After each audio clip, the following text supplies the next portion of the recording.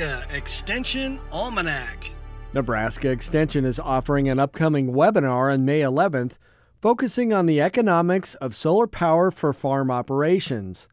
Nebraska Extension educator John Hay says they'll be discussing how producers can find better installers and rates, as well as what solar applications work best on your operation. Well, in general, that solar array is going to be running, all year long, every day.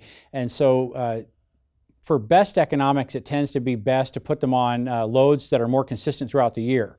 A little less economic return when you do a system that has more infrequent use, like an irrigation system that's only running during the summer, or a grain bin that's only running during the winter, because then the rest of the year that solar is generating and putting electricity on the grid, and that electricity has less value when it's being put on the grid without being used. If it's being used by the load instantaneously, it has its highest value. People ask me a lot on what kind of return do these have, or are they a good economic deal to put in? And the answer is, depends on where you are, and part of that is that there are some thresholds with state policy regarding net metering, and the utilities, as they meet those thresholds, they are able to adopt their own policies, and those policies differ throughout the state, and that makes the economics differ throughout the state. So that's one of the things we're going to go over. We're also going to be going over some of the subsidies that are available, and some of those are really exciting. The USDA Rural Development has a program called the Rural Energy for America program, or REAP program, and the recent law passed last year, the Inflation Reduction Act, put some extra funding into the USDA REAP program, as well as increase the percentage that they can then fund of a project. And this is really, really exciting for farms and rural businesses to look into, because not only is there more funding for the program, they are now funding up to 50% for renewable energy efficiency projects.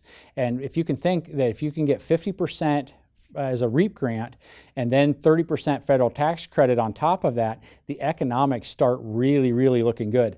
And that is sometimes, even with policy, utility policies that maybe aren't as strong as net metering, like net billing or something like that, the economics can still look really good if they can get that REAP grant. Now, that is a grant you have to apply for. It's not guaranteed, but if you can get it, there is some really, really good economics happening. And so really, farmers and rural businesses should really consider, if they've thought about solar in the past, now is a good time to look into that REAP grant. I think that there's a lot to be learned with respect to how to pick an installer that'll help us get better quality installations.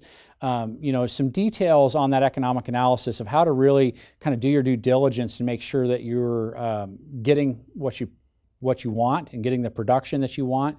So I think that they're going to go into it with some more details with regard to getting quotes and things like that, and be able to do a better job evaluating those quotes when they get them. And so I think those are some of the things that will really help, as well as kind of navigating the feasibility of these, and what type of where they put them on their farm, how big can and should they be, and then how do they work with their utility through that process. This is through the Center for Ag Profitability. So check the website on the Center for Ag Profitability for the webinar coming up on May the 11th. The good news is also, if you can't make it to the noon webinar on that day, you can also watch that in recording.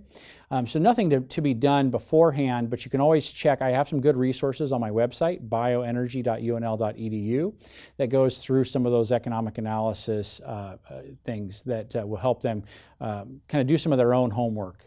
The webinar will be held May 11th. Check the Center for Ag Profitability website to register and find more details. That's cap.unl.edu. For Nebraska Extension Almanac, I'm Brad Mills. Nebraska Extension Almanac is a production of IANR Media and Nebraska Extension. For more information on how your university is serving Nebraskans, go to extension.unl.edu.